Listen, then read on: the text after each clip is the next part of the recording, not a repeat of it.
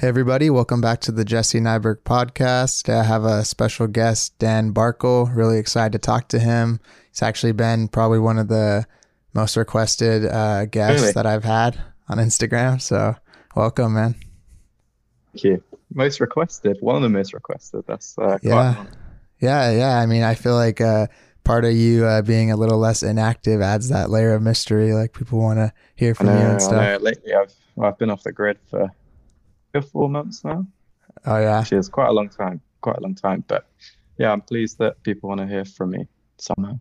Yeah, and I noticed you said on the story that you shared, you said talking about my comeback to Instagram. How come have you just been too busy pretty much? Uh, it's been a multiple of different things, to be honest. At the start of the year, uh, COVID and everything, I had a bit of a tough time getting my head around what I wanted to do. I had different of job opportunities that meant I could have eventually moved out of London. Then those things didn't really align, so I stayed at home for a bit. Uh, then the rest of the year has been like there was like a period where I did a lot of work for Hmm. some really big people that are some of my best work, I think. And I just felt like I needed a break. Uh, I think a lot of people do feel this, how feel like you're in this rat race for relevancy. Hmm. I felt like the emergence of NFTs, which we'll probably end up talking about, I felt like it kind of drowned out people that were working for clients, and it Mm. ended up making it more like everybody's an artist. All these people emerge out of nowhere, and it felt massively overwhelming for me. Uh, and I felt like, yeah, I may need a break from this uh, Hmm. because I need to focus less on looking at other people's work and Yeah. comparing myself, because you do have this, what do you call it? You just completely doubt yourself.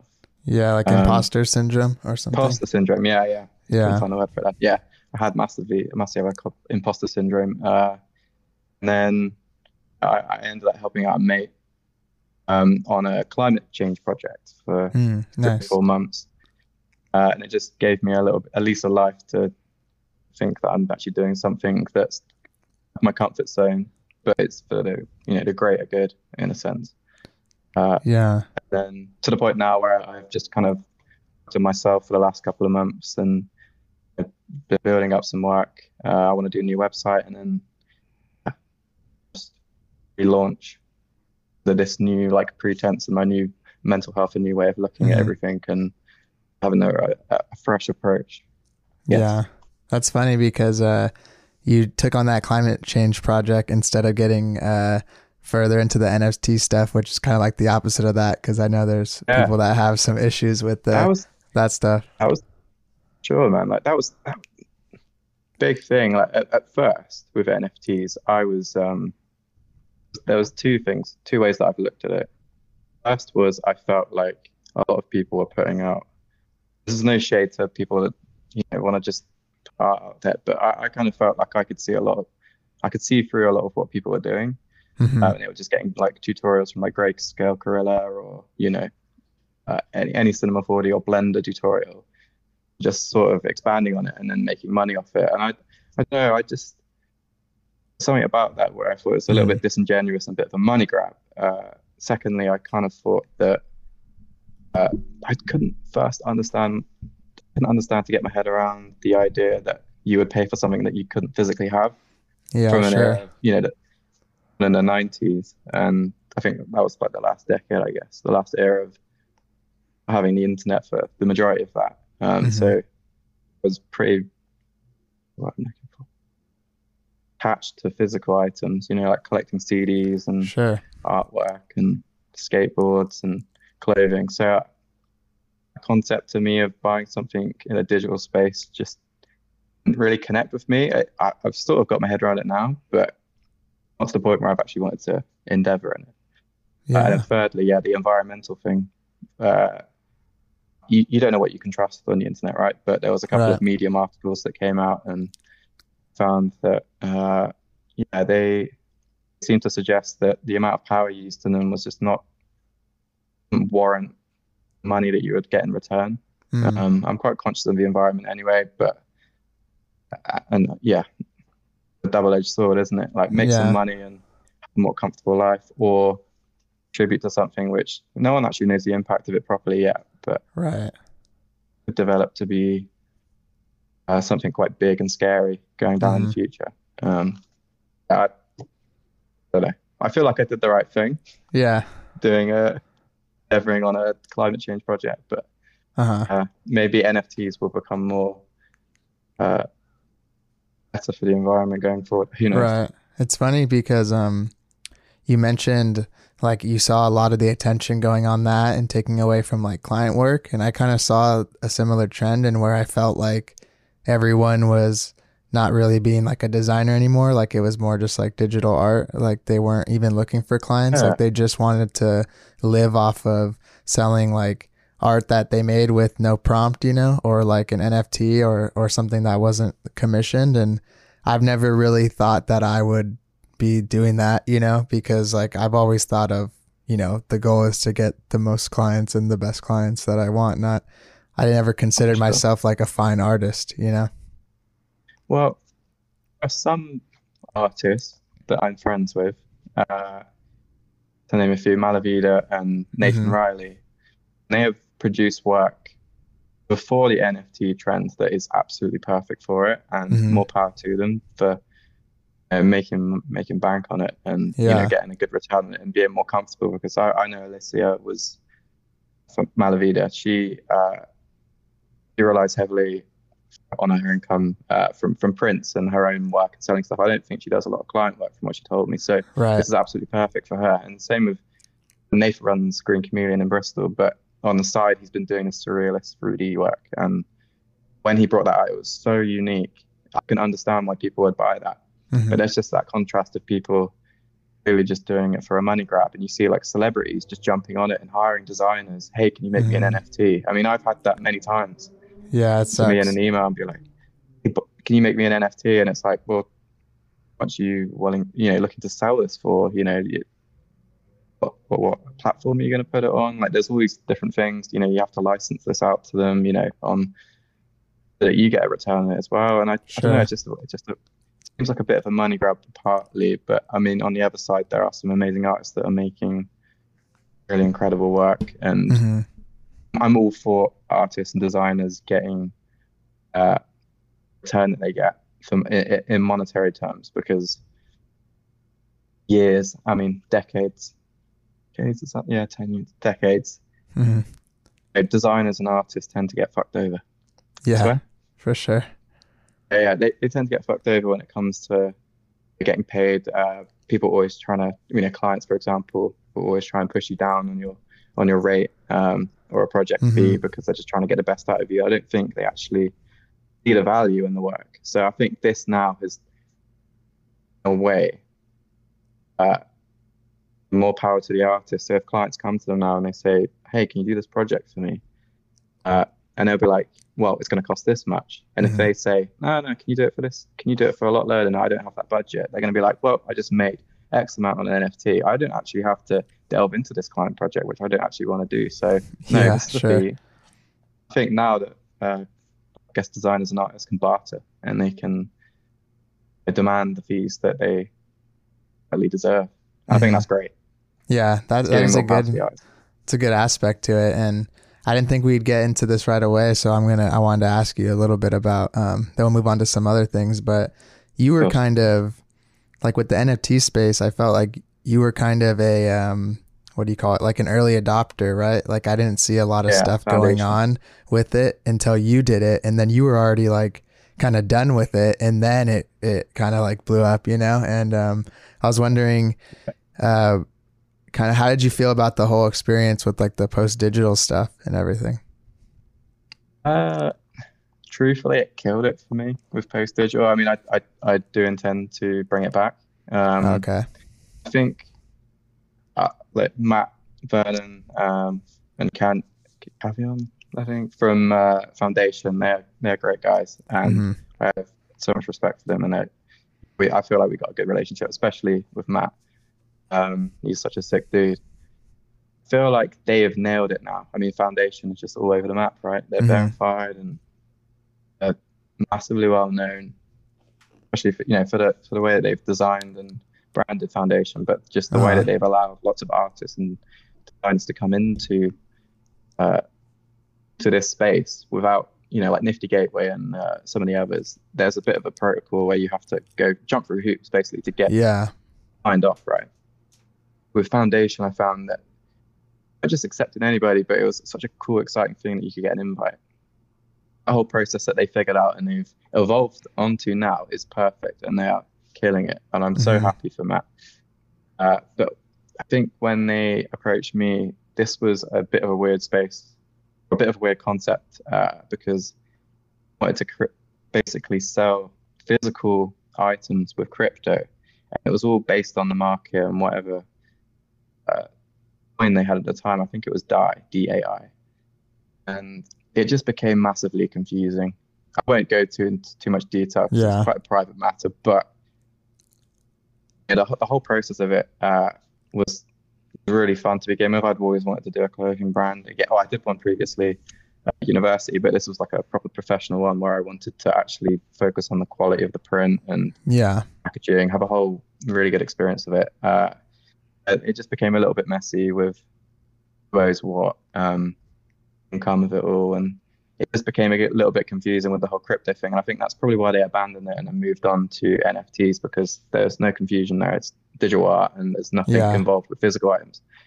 Um, yeah, I mean, it just became very stressful. Mhm.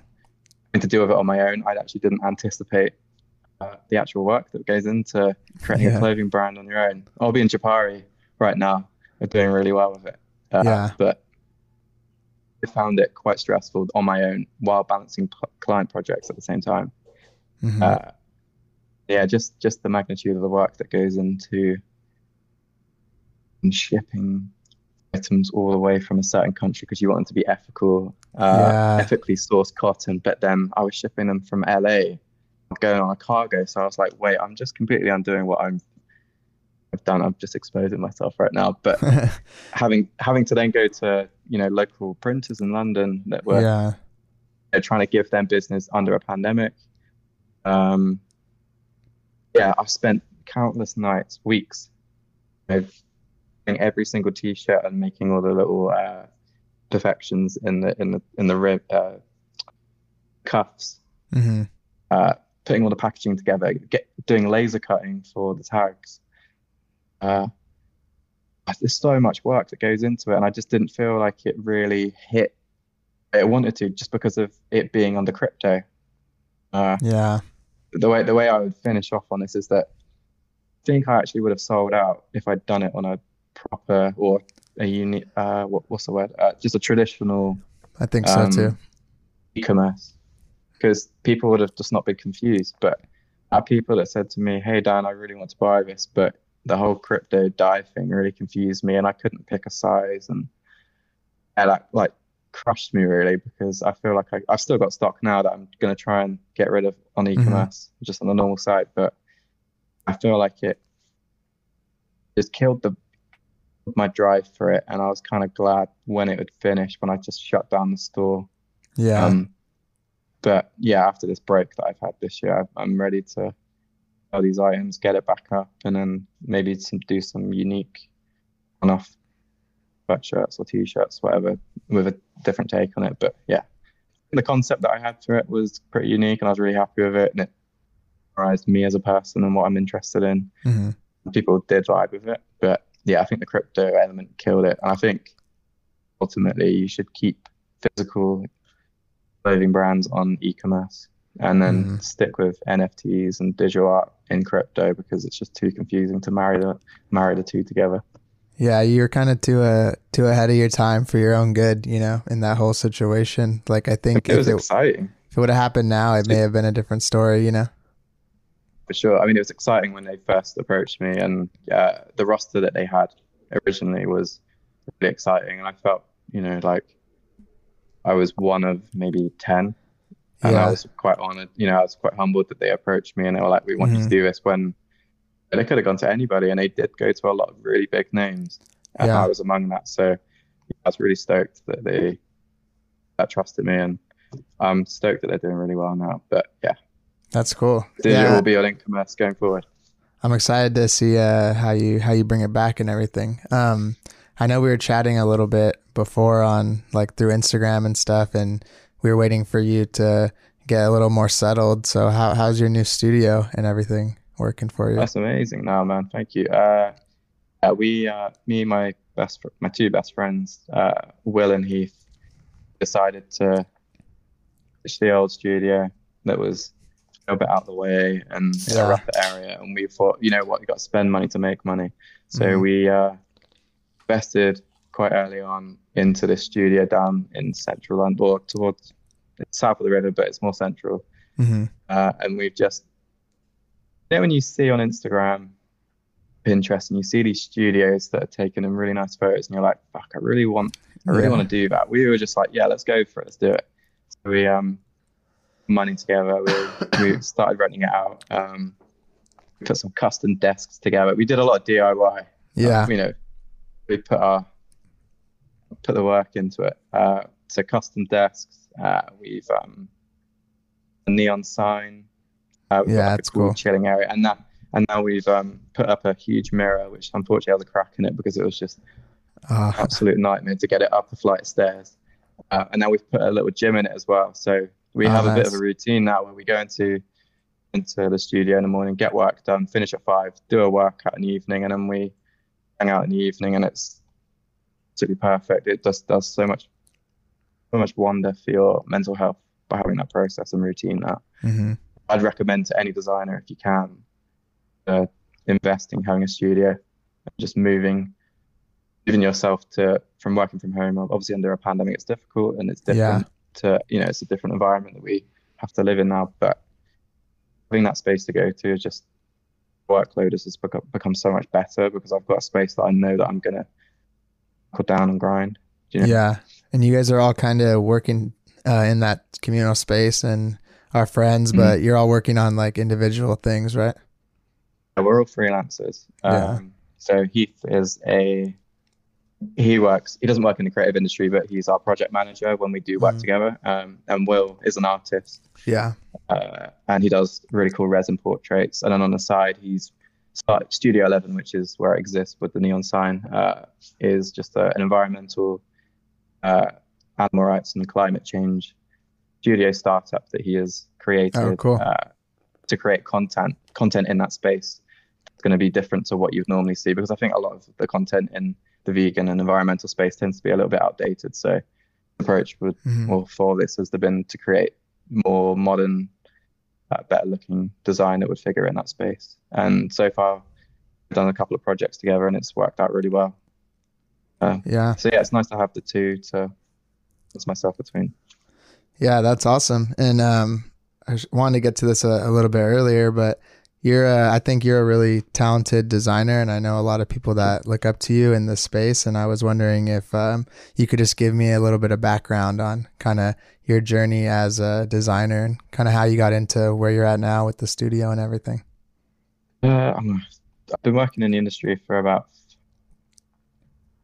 over 6 years now. Hmm. Uh, when I was at university, my design was a lot different to what it is now.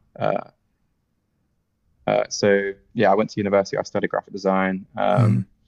and straight out of university, I think the education system, especially in the UK, it's very much like they don't really teach you about freelancing and going your own route. It's unless you're in fine art, graphic design, the norm is to go straight into an agency or a studio.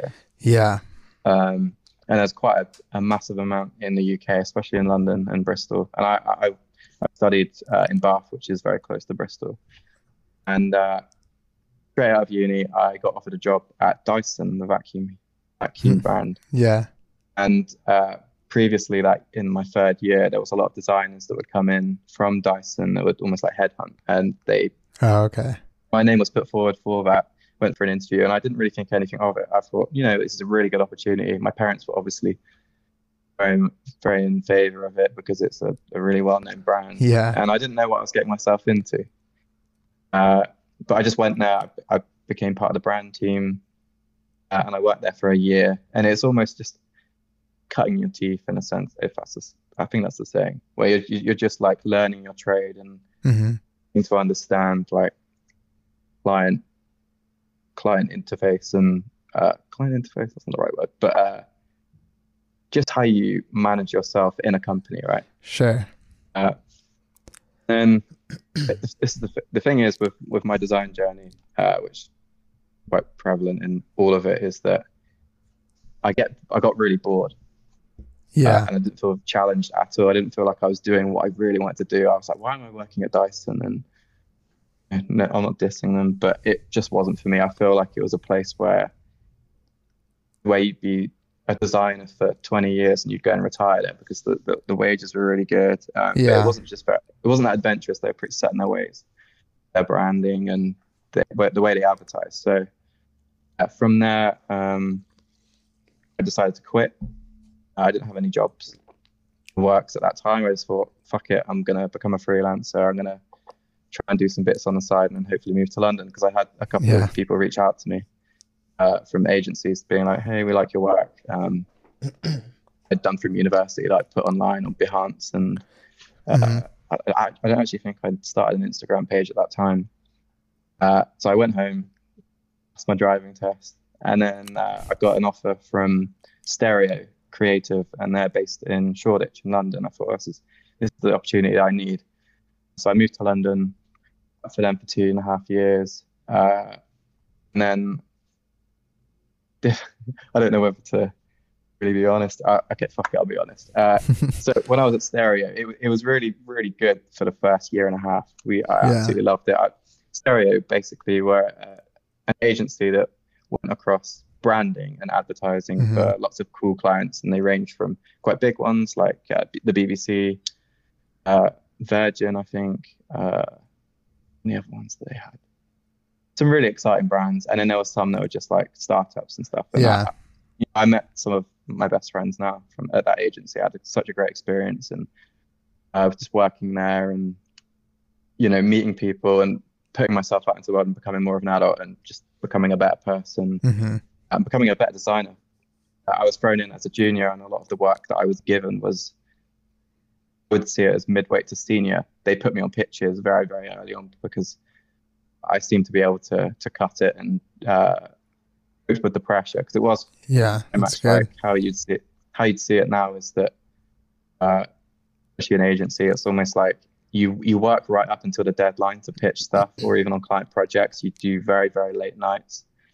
Um, that's just the standard of the industry, and I think it's that grind culture, which I'm not for it at all, but that's what it was, and it makes you work hard. And they got Nike on board, uh, and Nike, the biggest, one of the biggest sports brands in the world. That's a Yeah. client that every designer wants to work with, and they were really good Right. to begin with. But as I have been on Instagram, where I've spoken about how clients treat people, there was an experience where for a project I was hired, or I wasn't hired, but I was part of the team that this project, and it spanned over a couple of weekends. And just something about it at the time, I felt like I'd slightly outgrown the agency and wanted to do my own thing. I'd started an Instagram called Dank Type at the time. I was Hmm. working on my own portfolio heavily all the time in my free time. And I felt like I just wanted to do stuff in music at that point. So I was a little bit fed up. Attitude probably wasn't great. I was just driven to do better. And this experience over a couple of weekends, Nike, they just treated the designers there like shit. They just Yeah. didn't have a care for their time. Wasn't getting paid for it as well, which I found quite annoying. I don't like it when people are not paid for their time, Sure. uh, especially on the weekend. And so just a little bit outspoken the whole time, and I did something really stupid where I just spoke out against some of the people at Nike and kind of just showed that I was not in a good place, and that I wasn't standing for how they were treating the designers, and I Yeah. shouldn't have done that. Ultimately, I was fired from that because someone in the team snitched on me, and I'm so glad that they did that and it got me fired, because I Yeah. wouldn't be in a position I am today, because Hmm. I was literally dropped like that, and like, fuck, what do I do now? I've just been fired. My parents are going to kill me. How am I going to pay for the flat that I'm in currently? How am I going to make an income? And luckily, like, I put the groundwork in before on my Instagram. uh, and the Behance page, and kind of hit the ground running with freelance, and I haven't really looked back. But put in that position where I fucked up big time and made a bit of a fool of myself, and defend for yourself now. And it was like, Yeah. yeah, it was do or die really, and just carried on and really drove with what I wanted to do. And yeah, I'm really glad that that happened now. Obviously, it's not good. Yeah. Uh, I'm, the agency and the people that run that look at me fondly, and they told me disappointed they were at me, and fair enough. Like I'd probably let them down, but I think it's all worked out for the better now. Yeah. And it's kind of representative of like how that kind of lifestyle is. Like when I worked at an agency too, I know how we would work super late, like go home at like midnight sometimes. And there was never anything as simple as like, thanks for staying late. It was like, all right, you did your job. Like, good for you. And Yeah, you did all that, right? And then you worked these long weekends, and then one day you just happen to say like, hey, like, can you just not completely treat me like shit? And they're like, all right, you could leave. And that's just, that was essentially how I saw it. Really, I don't like this attitude from companies where because you've signed that contract mhm. that you work for them, they think that the hours that you actually do, well, what I was doing was it was like 9:30 till 6. Never finished at 6. Yeah. And you're Mhm. never paid more for that. And as a freelancer now, if I was to go into an agency or if I was to do those extra hours, you charge for it and you get paid for it. Mhm. It's just like it seems like the norm when you work for a company full time that you're just expected to just give your life up for these people. And Yeah, it's terrible. what you're essentially doing is you're working for someone else. You're not working for your own dream. You're putting money into someone else's pocket. You're fueling someone else's dream. It was their dream of creating this bigger agency, and it's not my dream. Mhm. Like yeah, I just saw the value in what I was doing, and I just thought that I don't know, I was just very, very bitter about how they treated people in that agency. Yeah. But they've turned it around.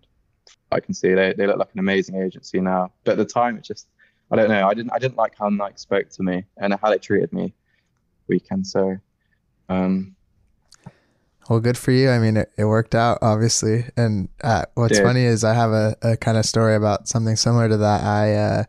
That same agency I worked for when I was working there, I was, yeah, like working late and getting this like specific wage. And then they actually hired me like a few months ago to do like some freelance work. And it was mm, pretty much like quadruple what they're paying me originally. So I got okay. like a nice little revenge on them because I just told them something like really high because I was like, I don't even care if they say no because I don't even like these Mm. people, right? And then it worked. So worked Yeah, out you have to well. get the high ground. Yeah. Absolutely. I mean, and now if you work at an agency and you're a freelancer, you can make such good money, especially in Yeah. London. Hmm. But when you work full time for people, if you're like junior to midweight area level, you tend to make that much money. Cool. Sure. And you just work yourself into the ground. I was so Hmm. burnt out because I was just constantly working. Um, and then what the thing is, when you're constantly working, you don't have time for a routine to do anything else. So my Yeah. mental health massively failed me. I ended up going to the doctors and being put on antidepressants because I felt like my life was worthless. Mm. My physical health as well. I put on 3.5 stone. I just looked terrible, and my parents said to me, they were like, what's going on with you? Like you're just really letting yourself go, and what are you getting out of this?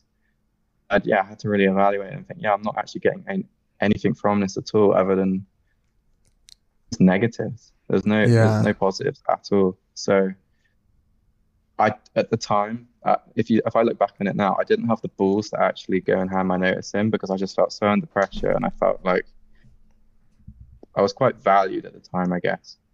I didn't feel like I wanted to let any of them down. I loved the bosses Hmm. there. They were such great people. They were so kind to me, but I didn't want to let them down. So I just didn't have the balls to hand my notice and just go out alone. But the universe worked itself out. I was a dick. I got fired, but it's turned out all right now. Yeah. There's that weird feeling where no matter how a company is or how easily they'd fire you, if you have any sense of like morality or like compassion in your heart, you feel like if I leave, I'm gonna leave them like hung out to dry. You know, like they're gonna be screwed. They're not gonna survive without me. And then you leave, and they could just get anyone else again, like in it, Oh, you're not in the easily worst way. replaceable. You know? You're so replaceable. Anybody is indispensable in an agency Yeah. like that. It's a sad thing, really. I mean, I was probably replaced very quickly, and rightly so. But yeah, you have to put yourself first sometimes. And the reason that I speak about this and bring it up because previously I have hid that, and I've told a lie and said that I just left. But I think it's important for me to come out and say that I got fired because it just shows that I feel like I've done quite well off the back Hmm. of being fired and in my freelance career because I've been really driven with it. Yeah, And I just want definitely. people to see that you can fuck up and you can fail. And I failed multiple times. The magnitude of how much I've fucked up is crazy to the point where I might not even be a designer at some points. Like at university, second year, the pressure of this project got to me. All my plans fucked up and failed. And I ended up plagiarizing, but it was literally because I was panicking. And it came to the end of the second year when they handed this project in, and my tutors called me in and they said, "And can we just talk about this project that you've handed in?"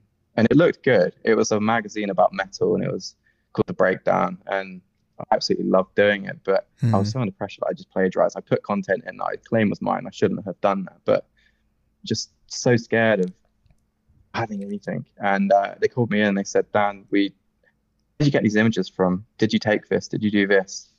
And I just my hands up. I was like, I didn't do any of this. I was under pressure, and they were like, "Look, we understand. Um, you have to redo this project within like 3 weeks now before the end of second year." I think everybody had gone home at this point, and managed to do redo of the project in 2 to 3 weeks. It was something completely different, and it was literally if I didn't pass that, I would have been kicked off the course. Oh, really? And yeah, that bad. Because it went to like a weird court deals with education systems that Yeah. with plagiarism and doing things wrong on a course. Yeah, they said to me at the time like there's a really really slim chance that you're going to get first now, or you're going to get a high grade. And university at that time, it felt like if you don't get a high grade, you don't get a first or a 2-1, then there's no chance you're getting a job Hmm. of it. So that gave me the fire in my belly to be like, no, I'm going to prove you wrong. And I ended up getting a first in my third year because I worked so hard, but I needed that to happen. I Hmm. needed to plagiarize. I needed to fail. Same with stereo. Like I needed to fuck up in order to do this because Yeah. you don't fail and you're constantly being told that you're great over your career. You're never going to look where to improve. You're always going to just think that you're God's gift. Um, Sure. but yeah, it's anybody listening right now. It's so important that you fail and Hmm. do bad things and lose clients and fuck up because it makes you a better person and designer for sure. Yeah, and what's good about all those kind of failures and things that happen like in one avenue is like you had the foresight and like just I guess like drive to be doing all your own stuff on the side, like you were saying, and I'm sure it was Mm. a lot easier for you to, you know, get back into freelancing and all this other stuff when you left that or got fired from that other job because you put in that work on the weekends. Like I know, I'm not sure if you had already created this at the time, but your whole like Dan Barkle like identity with the smiley face and everything, that that's like super awesome. And I feel like that was Thank you, man. definitely could have helped you a lot with like getting into that world. That identity was just off the back of being bitter of I think it was after I'd left Dyson, uh, just felt like I wasn't doing it. I didn't feel like I achieved that much Hmm. that year that I was there. I remember meeting one of my best friends now there, two great friends, I'd say. Um, the emojis in Apple, right, where it's the upside down smiley face. It's almost like a sarcastic smile. Hmm. And I just felt like represented me because I was such a sarcastic bastard at the time. Yeah. I thought rather than just doing a normal smiley face, I'd do that, and that would represent me and my sarcastic attitude, and being a bit outspoken, and that's kind of what that summarized at the time. And I created like a little campaign around it, Embarkle Aboard, It's Yeah, like a, I love that. and I did it. I was obsessed with holographic floor at the time.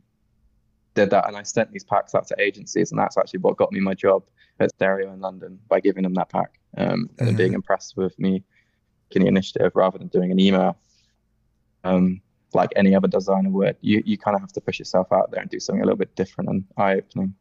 Yeah, that was one thing that I was actually very thankful for that I was taught like in college that when I was at school, one of my professors, she was kind of old school, but one thing I took from her, she was always like, bring something that you've created that represents you to like interviews and stuff that they can just have. That way, maybe it'll be laying on their desk or whatever, and they'll remember you a lot more than you're just some other email, right?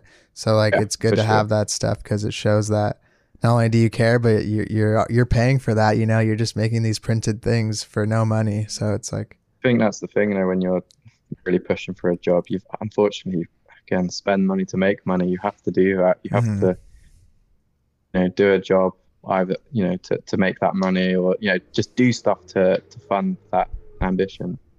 Yeah. And I think that a lot of people just don't tend to want to push that far. And I think the people that do that end up going really far Hmm. from experience. So it's really worth doing that. Just going that extra mile, even if it's gonna bankrupt you, not make you homeless, but Yeah. And then after you kind of started on your own path and everything, I know you do a lot of work in the music industry and a lot of like what was I gonna ask you? Oh, was it how was like the experience working with like Bring Me the Horizon and North Lane and all those like type of oh man. um whatever So metalcore bands or however you want to call for a small backstory, one of my best friends, Fraser, I met him at Treguy, which was a foundation course. It was the bridge between college and university. them? Hmm. And growing up, I was obsessed with, or I was very, very different to whatever other kids, I guess, in my school, in terms of what I listened to and what I was into. So I listened to System of a Down, Nirvana, uh, uh, who else was it? Linkin Park, Aiden, Taking Back Sunday. Yeah. Everybody else listened to like what was in the charts, and that was me, like grungy, like metal music. And I kind of away from that when I went through school and I was around I look at it now as the wrong crowd. It went away from what I was actually into. And when I went to Dragao and I met Fraser, he was obsessed with metal, and we're great friends today. I see him all the time, Hmm. and introduced me to that genre of music again, and just like revitalized something in me. And I was like, this is what I want to do. I want to do Yeah. stuff for these sort of bands. Bring Me the Horizon, Flame, Asking Alexandria at the time. We were into Bullet for My Valentine, and we'd go and do gigs all the time. I just had this. This is my identity now. I'd say it's like people know me as the guy that doesn't look like he likes metal, but obsessed with it. Yeah. Um, so yeah, going through Dyson, college as well. Sorry, not college, university, and stereo. All those that period. In my free time, I would just create concept work for those bands. Bring Me the Horizon. I think Silent Planet. I did some concepts for Bury Tomorrow. Hmm. North Lane, yeah, all of those because I just wanted to work with them so badly. That's all I wanted to do. Yeah. Um, yeah, I just kept grinding and doing stuff in my own time. And looking back on them now, they were terrible, but they hit at that point, and eventually they saw what I was doing and Hmm. reached out to me. I think the first band was Bring Me the Horizon. Ollie Sykes reached out to me on Instagram, and I actually couldn't believe it. I thought it was a joke. Said to him, I was like, "Is this a joke? Are you punking me? Like, are you fucking Yeah. with me here?" He was like, "No, no, no. I want you to do stuff for That's funny. Bring Me the Horizon. I want you to do stuff for Drop the Dead, Church, which is their Ollie's restaurant in Sheffield." Just kind of snowballed from there, really. Um, I think having that platform to work for, I'd see Bring Me the Horizon as probably one of the biggest metal bands, and they've progressed more into a mainstream audience now. Sure. Uh, by putting myself out there and doing that, it's just giving me that credibility, I guess. But I feel like I'm so so grateful, and I feel so lucky that I've that period that I was able to do that for them because Hmm. they've inspired me to listen to Bring Me the Horizon for over 10 years now. And North Lane, I think, is probably the same. Yeah, so my two favorite bands, and I'm currently working with That's Northglenn cool. now and Bring Me the Horizon. I've done my time. I don't know if I would do stuff for them again, but I've done a lot of work for them. I've felt so proud of what I've done. I Yeah. feel like I've lived my dream. Like I could retire now and not do design. I've done what I want to do. Yeah, that's awesome. And it seems like you not only like in my opinion, but to like theirs and the consumers that you've done a great job because I was looking through some of your work. You have the original Bring Me the Horizon stuff and the stuff for North Lane. And it looks like they just kept coming back to you pretty much for a lot of different Yeah, albums and art direction and whatnot.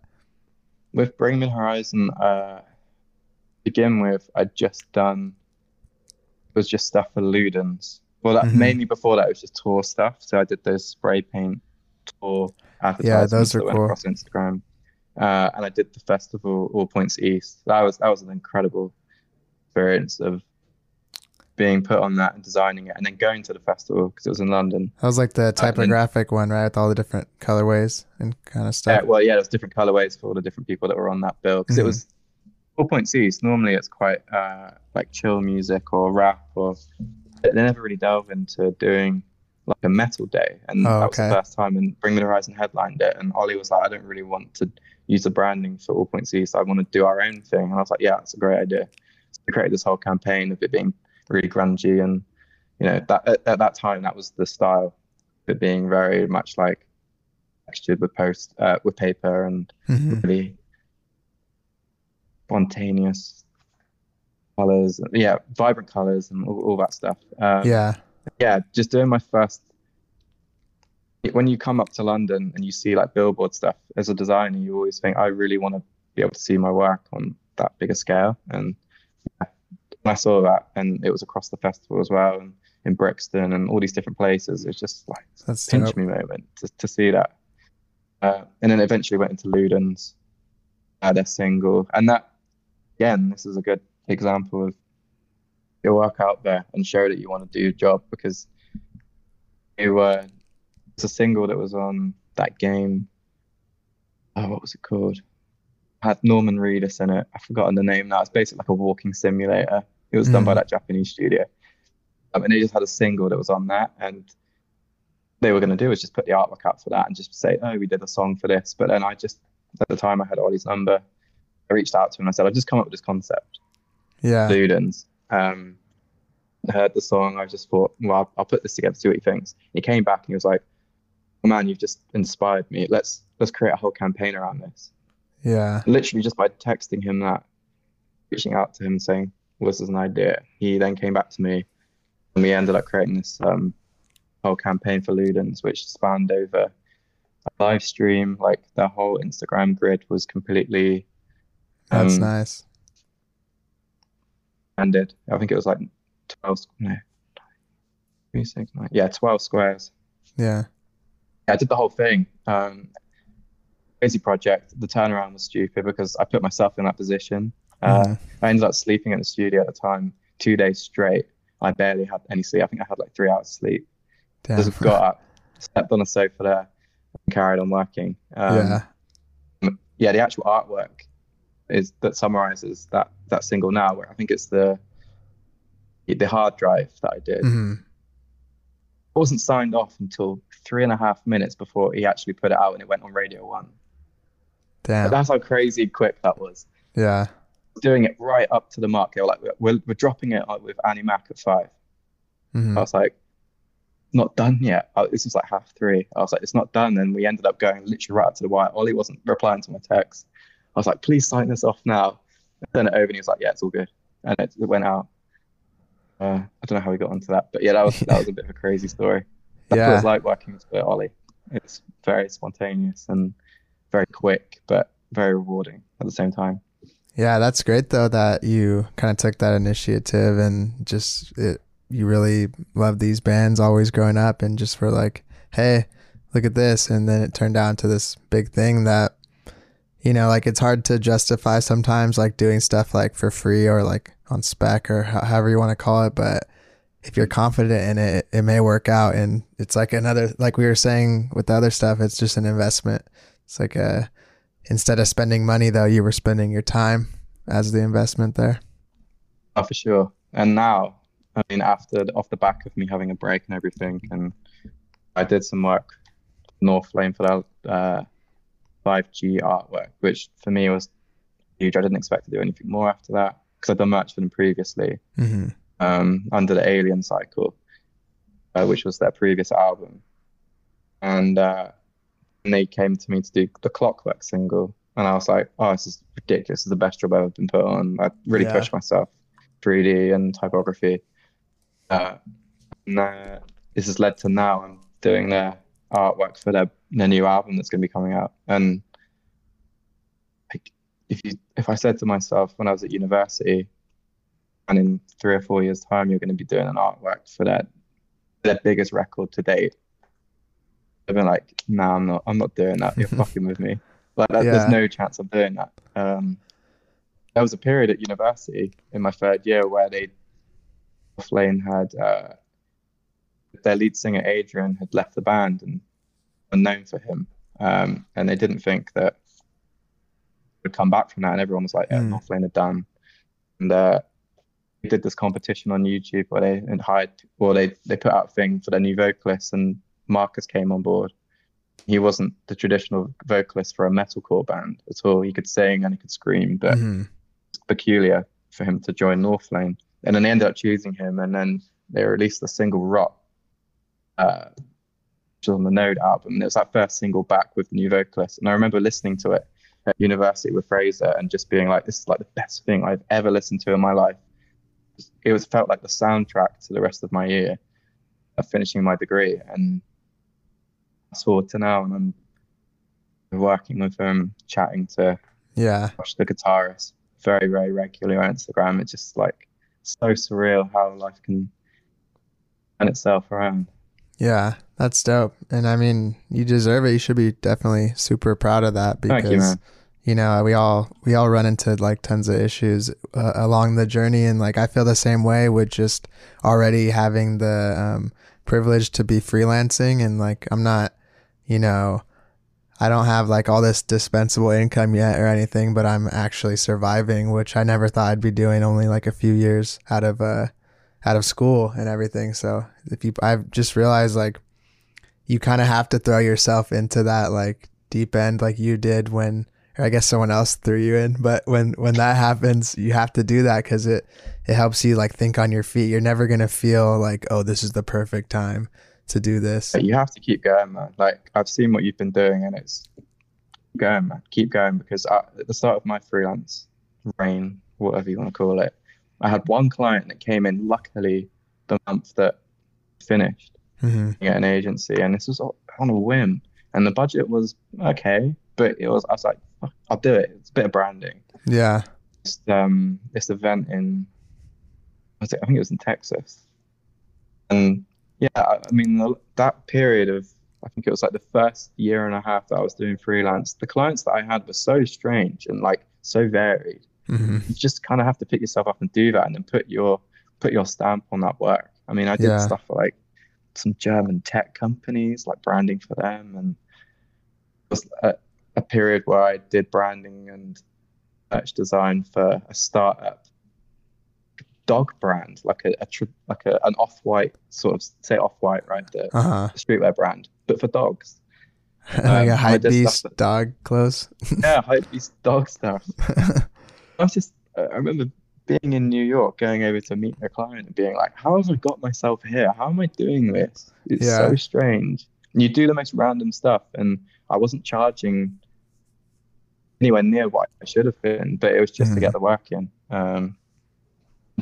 I mean, yeah, shout out to all those people that took a chance at me at that time. There's so many that employed me at the time. I wasn't that. I don't think I was very well known at all. I don't think I had like 4 or 5 thousand followers on Instagram. Hmm. Um, yeah, it just took a chance on me, and I'm so grateful for them because it allowed me to push myself, just do work on my own for a bit. Working out of my kitchen and going to cafes, and that's part of the freelance grind. I say you have to do that. You Yeah. have to be living on a shoestring budget, Hmm. to the point where you keep going and you get the bigger clients, and eventually you get to a point where running yourself to a business.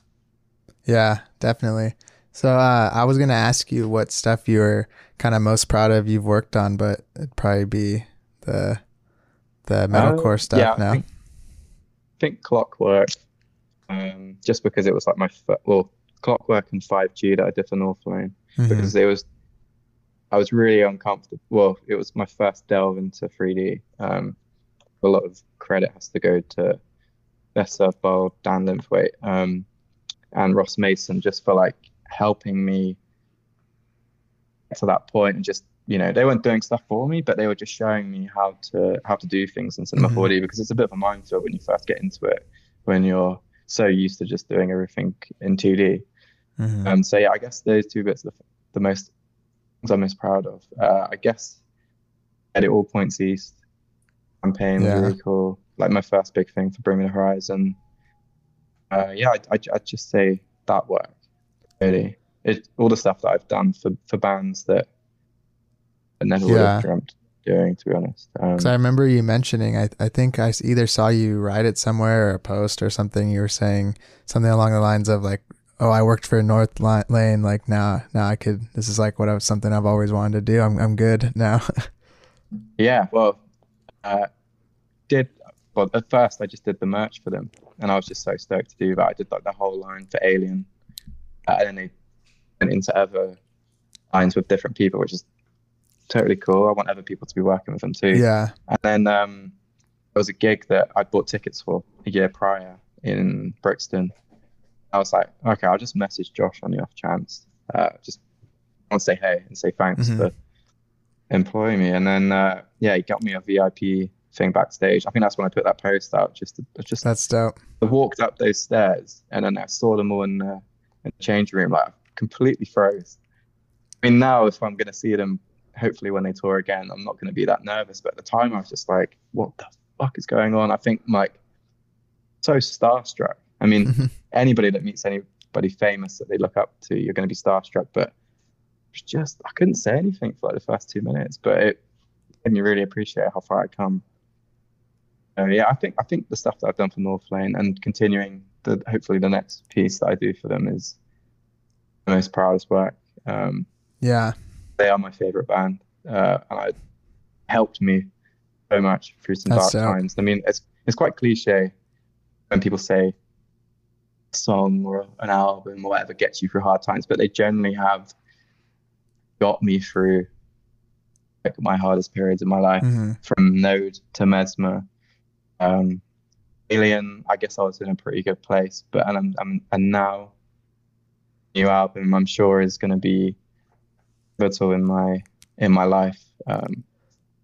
Yeah, I'm so grateful for them, and they've repaid me really by letting me do the Hmm. work for them, and I'm eternally grateful to them. Yeah, and I always like believe when people say that because I don't think I've necessarily felt that way about a individual artist or a group, but just music that I enjoy and like in general. It's such a vital part of like my whole process, not only creatively but just like in my life, like how I go about things that I can't imagine, it not existing, everything just being I more know boring. when people say, if I know some people that have been like, I don't listen to music, or I they'll know say, that's such a if I'm sad put thing. if I'm put on a deserted island, I would rather have films than music, and I'm just like, what planet are you on? Yeah, I could quite easily. I love films. Quite easily ditch them for music. Like I don't know what I'd for do without sure. music, because it just brings you back to moments. Like I tweeted the other day about how music, listening to an album or a song, will take you back to a nostalgic part of your life. Hmm. And that recently with Node, I'd listened to it again. It reminded me of a period where I had to get myself out of a hole, and I'm currently going through one right now.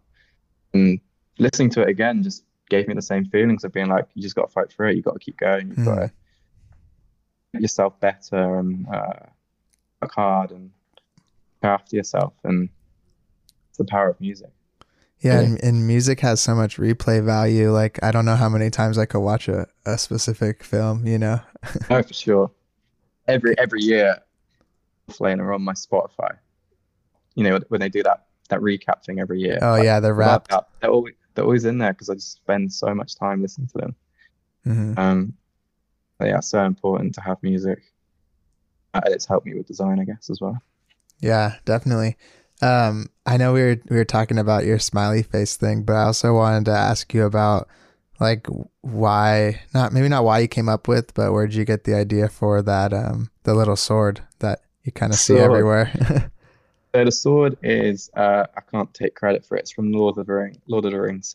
So it's the sword of Narsil, Mm, Isildur, uh, at the start of Fellowship when he defeats Sauron yeah. with and he cuts his hand off with what sorry the ring in his finger with the blade of Narsil. Just always been so pushed towards well I've just been so captivated by that character arc of Isildur of him being uh, frontman for Gondor and him turning evil. I don't know, there's something about that sort of storyline where him defeating evil has made him evil and made him greedy. There was something about it that Yeah. I thought was so interesting to the point now where I've got it tattooed on my arm. But Oh yeah. I like the how it's just broken. It's a nice little touch to it, you know. yeah, I mean the full sword, it looks cool, but I liked it broken. I just like the arc of that storyline. Hmm. Um, I'm pretty big on Lord of the Rings. I've grown up with in Warhammer when I was a kid. Being obsessed with the films. I've read the first book. I haven't read The Two Towers or The Return of the King yet, but completely obsessed with it. Pretty much all of my tattoos are the rings based. Yeah, Yeah, it's got a special place in that's my cool. heart, I guess. Yeah, it's where I never really like. I'm not quite obsessed with it, but I've seen all the movies before, and I never really put that together because I always just see that little sword like in such small places, you know. And but I know it's you. Like you definitely really branded that broken sword for yourself because you see that It anywhere, wasn't and intentional. it's you. I think it was literally a case of I was a bit bored of the smiley face and I wanted to expand on it. And I was like, okay, what is me? And I'm really into like medieval stuff and like Hmm. I guess you would just call it, I don't know what you would call it, but anything with swords, weaponry, just cool shit like that I'm really into. Yeah, Yeah, I kind of just a couple of days, years ago, I just did a bit of research and was like, well, how can I rebrand? How can I make it look cool? And I think I just saw something online of someone, I think it was Safe Haven's branding, and his logo looks like two little pieces of metal. And I oh think that was yeah, just like, oh, okay, cool. Maybe along the lines of metal. I was like, oh, what can be position from that? And I was like, oh, a sword. And I was like, oh, I'm obsessed with Lord of the Rings, so it makes sense to do that. No real other meaning other than just being just like the sword. I like Isildur. I like yeah. Narsil. So yeah, I just thought, fuck it, I'll put it in, and it seemed to have gelled well. That's my brand going forward, I guess. I've gone that far of putting it on my body forever, so Yeah, I have now to you stick gotta with it keep now. it.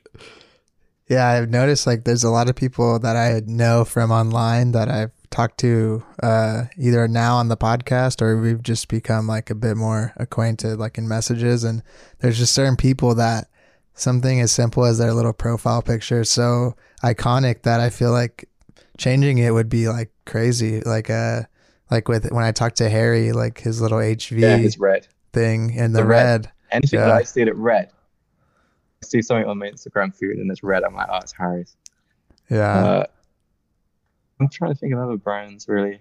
I mean, yeah, Safe Haven. You know Hmm. his work right now. Like everybody's trying to copy him. It pisses me off, but just shows how good he is. That Yeah. His he'll work's insane. create a trend that's just off his own back. And you know, it's super unique. Like the stuff he did recently with Sudden Death, Hmm. where he's done like this sculpts of It like looked like orcs. gum or And something. yeah, but he tweeted recently of them being at his live shows. Hmm. Just like absolutely insane. That's something that's probably come from I don't know where he works, if he's got a studio, but just from his studio, just like a small concept that can just on the big screen, people are vibing to it in the audience, like absolutely Yeah, mad. that's dope. Yeah, that's kind You of like the reckon next Scott? level of when you're talking about like the billboard and the big out of home stuff when it's actually integrated into like some kind of performance like with the screens and like sound and Yeah, everything. Polygon as well. you're familiar with his work. He did Yeah, stuff. and He like did Nihilist Malvita Blues. too, what you're talking about. Like their work seamlessly across that. You recognize it straight away. Yeah, Polygon did all of the stuff for Bring Me the Horizon, Hmm. for Ammo in on their live stage stuff, and it just looked ridiculously good. It just translates so well. I think that's definitely something that I'd like to pursue. I mean, a lot of tours and stuff have been cancelled, but if I was to put some work into personal projects that maybe could elevate that, and I'm hoping that this current Northlane project will allow me to Hmm. develop that stuff to being on screen, then great. I think when you see your stuff on a stage like that, I mean, that's probably the pinnacle of working in music, I'd say. Yeah, You've done that, yeah. definitely. You there? Yeah, did you just freeze? Yeah, you froze a little bit, but I heard Oh, you. You sorry, just mate. said pinnacle. That's like the peak, right? Pretty much. Oh, yeah. Well, I'll say it again. Yeah, the pinnacle is probably having your work on stage. It's all very well. It's great having it in physical copy and being Yeah, on Spotify, Apple Music, streaming services. But I think, yeah, seeing it on stage, if you were to be at a gig and you'd be like, that's me there, that's dope. yeah, that'd be crazy. So that's essentially the goal Do you for the have next couple of years. I know you kind of said like you're working on this client stuff and you're kind of getting a little bit more involved back online. Do you have any plans to post on the Dank type anymore, or is it kind of done? I think it's kind of done. Recently, someone tried to hack it, or someone successfully hacked it. I don't know how.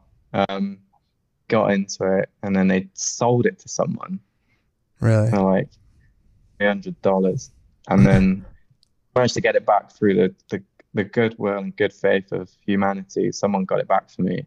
Yeah. I don't know. It was just a period where I wanted to. At the time when I started it with this guy called Alice, or I felt at the time that those typography pages on Instagram were all just about like cursive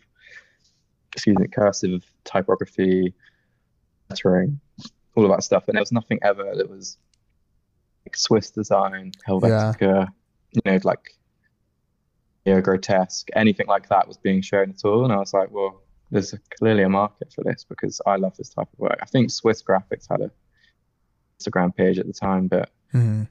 I was just like, yeah, fuck it, I'll start this page called Dank Type, a little brand out of it, and then post people's work. But I think now there's so many pages out there that have like succeeded space, like Graphic Index and Digital Archive. I think Hmm. Digital Archive. Oh, they're killing it. Those Yeah, are the there's a places lot. where I would look for new people's work. So I think Dank Type's dead now. Um, Maybe there's a future for it. I like the name. I've trademarked it. Yeah, it's a good So name. maybe something will happen in the future. But for now, it's a lot of work as well. Hmm.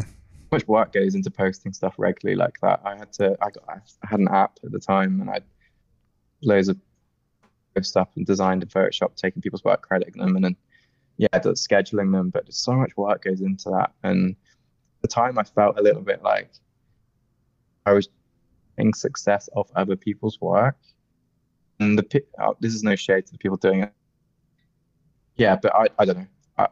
I just would rather focus on my own work. Hmm. Yeah. Yeah, that Dank was Type is dead. it's all good. Do you have any another one of the last few things I wanted to ask you if you have any it's kind of freezing now. I don't know why. Let's see. I'm gonna just re-log in real quick or like Okay, man. Yeah, carry on. Oh, there's that shit's going crazy. You saw that? Yeah, Yeah. completely glitched. One of the last few things I wanted to kind of ask you about then, if you're not really going to pursue the Dank type thing too much, what are you planning to do? Would just kind of post more client stuff and just kind of be a little more Yeah, involved on there? I think so. I mean, I've had so much time off to reflect and focus on my mental health. I've now got the right balance Hmm. between design and having my own life outside of that. Whereas before, it was just like client work, personal work, go to sleep, same again. Like never Hmm. really had time for myself. So now that yeah, I've found that balance. I enjoy exercising a lot. I put a lot of time into that, and just doing stuff outside of design. But That's good. I think yeah, it will be client work going forward. I would like to put some more time into concept work because I think that is the only way that you're going to get new work, unless Yeah, you've got clients that you can show off. But yeah, I think just client work for now. I would like to actually continue this digital and some limited runs. hmm, I've seen what Utility Lab's been doing recently with his brand. Name escapes me right now, but what he's been doing recently is so sick. Um, yeah, I'm a little bit more inspired now to continue that. But other than that, yeah, concept that's work, good. past client work, and then post digital. And oh, the last thing I probably will start doing is I've noticed the trend with TikTok and how viral you can go for it. Yeah, And not that I'm very good reels. in front of the camera. Yeah, reels and stuff like that. Not that I'm very good in front of the camera, but I've seen stuff like that Elliot dude Yeah, do TikTok, and he's been killing it on there. And I've also seen stuff on TikTok where I've been like, this is cool that you've blown up and you've got crazy amount of likes, but I don't know. I feel like I could do some content that maybe a little bit more spoke, like the artwork stuff, showing maybe behind the scenes of hmm, what I've been doing, maybe the process of what it's like in the studio. So I plan to yeah, potentially maybe deep dive into that, not to the point where it's behind private lines and blurring the lines between my private life right. and my online persona, but I'd very much like to delve into that because I do see the potential of just more viral because I've just noticed recently with Instagram that the algorithm for whatever reasons fucked it for people like the views and the like ratio now to what it used to be maybe like 12 months ago it's just completely changed and I don't know whether that's down to people's work not being as good or whether it literally just posting enough like there seems to be like a weird process that you have to go through in order to get a really good engagement now and it seems like you have to jump through hoops. I think Yeah, like TikTok it's is all the very quick real way shit. to get through. Think that might be the best way now. You're more comfortable is to just push yourself into that space. And same with you, like you've been going down the YouTube route.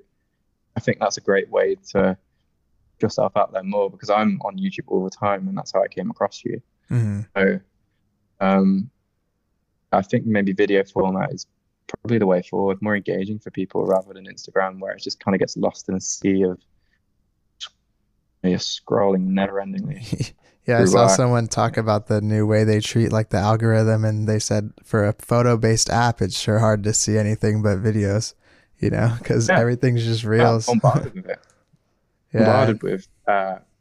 So I found with Instagram now that you'll look at something just in your explore feed and you won't even engage with it other than clicking on it Hmm. and you go back out of it. Then my explore feed is full of that one thing. I'm like, that's not what I signed Yeah. up for. I signed up for design for my design account. I want to see people's work. Hmm. I want to engage with the community. Now it's just like filled with nonsense I'm I've not yeah. interested in, and I don't know I've if you clicked feel on the same few too thing. many like sports things where like now it's fucked. Like I don't even want to see that stuff that often, and that's all I get is Yeah, like shitty Sports Center news or some like I don't know, like this is what this guy did. Like he cheated on his wife, and it's just like an NFL player or something. And yeah. it's Like I don't give a fuck. I don't want to yeah, see that. If I was going to look for that, I would go on YouTube, hmm, yeah? Or where I would find that. But yeah, yeah, it seems Instagram's a weird space right now. for I'm a little sure. bit I'm a little bit anxious about coming back and seeing how much engagement I get. But again, you got to stop looking at the likes. I think it's a good thing now that they've put that thing in where you can actually hide the likes. Hmm. And it just focuses on the quality of the work rather than like people liking it because so many people have liked it. And there's a designer that I follow called Jacob Boyles. I think he's one of the best out right now. If you're familiar with his work, go and check it out. He does a lot of artwork stuff, mainly for the music industry. But I noticed recently that his last few posts, he's hit the likes. And I was just like, oh, that's really cool because actually I didn't even look at that. I was just looking at your work. Hmm. Um, yeah, I think that might be the way forward. Yeah, yeah. It takes a lot of pressure because like it's hard not to be thinking about that stuff, and not only like they make it so you have to worry about it or else the posts are going to be so limited. Like if they don't do well right away, they don't get pushed out to like the further audience or whatever. And that's the reason I've been using Reels slightly. Like it's kind of like begrudgingly, like I don't enjoy it as much as like flat design work, but I almost look at it as like an ad, you know, of to the normal page or whatever. I just think that's the way it's going now, man. I think, unfortunately, you have to put yourself out there even more. It's almost like you have to scream for attention. Like, look at me. You have to put your face in front of a camera. And I think that, fortunately, is the way it's going. Because I'm a bit of an introvert. So having to put my face on camera and talk to, you know, the selfie camera terrifies me. But I know eventually I'm going to have to do it to get some attention if I want people to look at my work. So, yeah, I think it's pushing people out of their comfort zones as well now, to be a bit more, you know, confident. So maybe it's a good thing. Yeah, I get so nervous. Like something about the iPhone selfie camera. Like I can do these videos. I talk to all the podcast people, and like I don't really have too much issue with that anymore. I've gotten a lot more comfortable, but just pulling out the phone and like looking at myself, it feels very strange, and talking into it that way. I'm the same, man. If I've accidentally got it on selfie mode and I click on the camera, I'm like, oh fuck, who is that? It's not me. Yeah, that's good. One last thing I wanted to ask you before we go over to do the Patreon segment after is that, do you have just kind of any general advice that you could give to some younger designers? Because I know that a lot of people look up to you and kind of appreciate your work. Sure. Quite a few bits of advice, actually. I mean, I'll do it in like bite-sized chunks. First one, don't be afraid to fail. Fuck up. Don't think that you have to be perfect. And I've learned that from all my failures. But also, I'm a bit Casey Neistat fan, and I like his approach of not really too precious about everything. You know, when it comes to equipment or just the way you go out in life, and just push yourself out there. So yeah, don't be afraid to fail, because it tends to improve you rather than being told you're great all the time and perfectly tiptoeing your way around life. Second bit of advice, just keep doing concept work, because it does eventually put in front of the right people. For example, my job at Stereo, they hired me based on my concept work that I did, my personal projects, rather than client work that I showed on my portfolio site. They just said, they're like, we like your initiative that you've doing stuff outside of stuff that's paid. That always favors, I think. Another bit of advice: don't just follow trends. That's quite a given, isn't it? And it's quite easy to fall into that trap. It's not really a given, I don't think. You know, like there was like that whole plastic trend and doing stuff on a black background. Like it does get you noticed, but it just shows sometimes, I think, from if I was to hire an intern or hire someone now, I'd look at someone who's just trying to do something completely unique. Some really cool people out there right now that I've noticed that are doing some really cool stuff. That Jacob Orrs guy and Broken HQ, I think that's his name. Oh yeah, I love what he's been doing recently. That's where he's Chris. Been he's cool. To putting a lot of like hand drawn stuff and really grungy textures, and it's almost like really industrial and like almost like a blueprint on top of artwork. I think that's so cool and original. So just stop following trends, be original, be inspired by stuff other than design. If I was to be asked what inspires you now, who inspires you, right? Obviously there's people like aesthetically, like Dave Haven, David Rudnick, that are the givens, because their stuff's so cool. But I get inspired by other forms of media. For example, like TV shows. Mr. Robot has massively inspired me.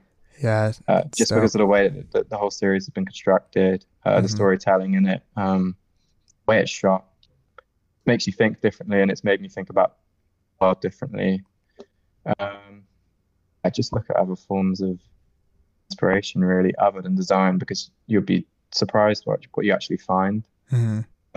for example, in Post Digital, what inspired me to do those products that were not products. So I did like a chainsaw in the shop site to fill it out to make it look like a shop in the future that in an apocalyptic world.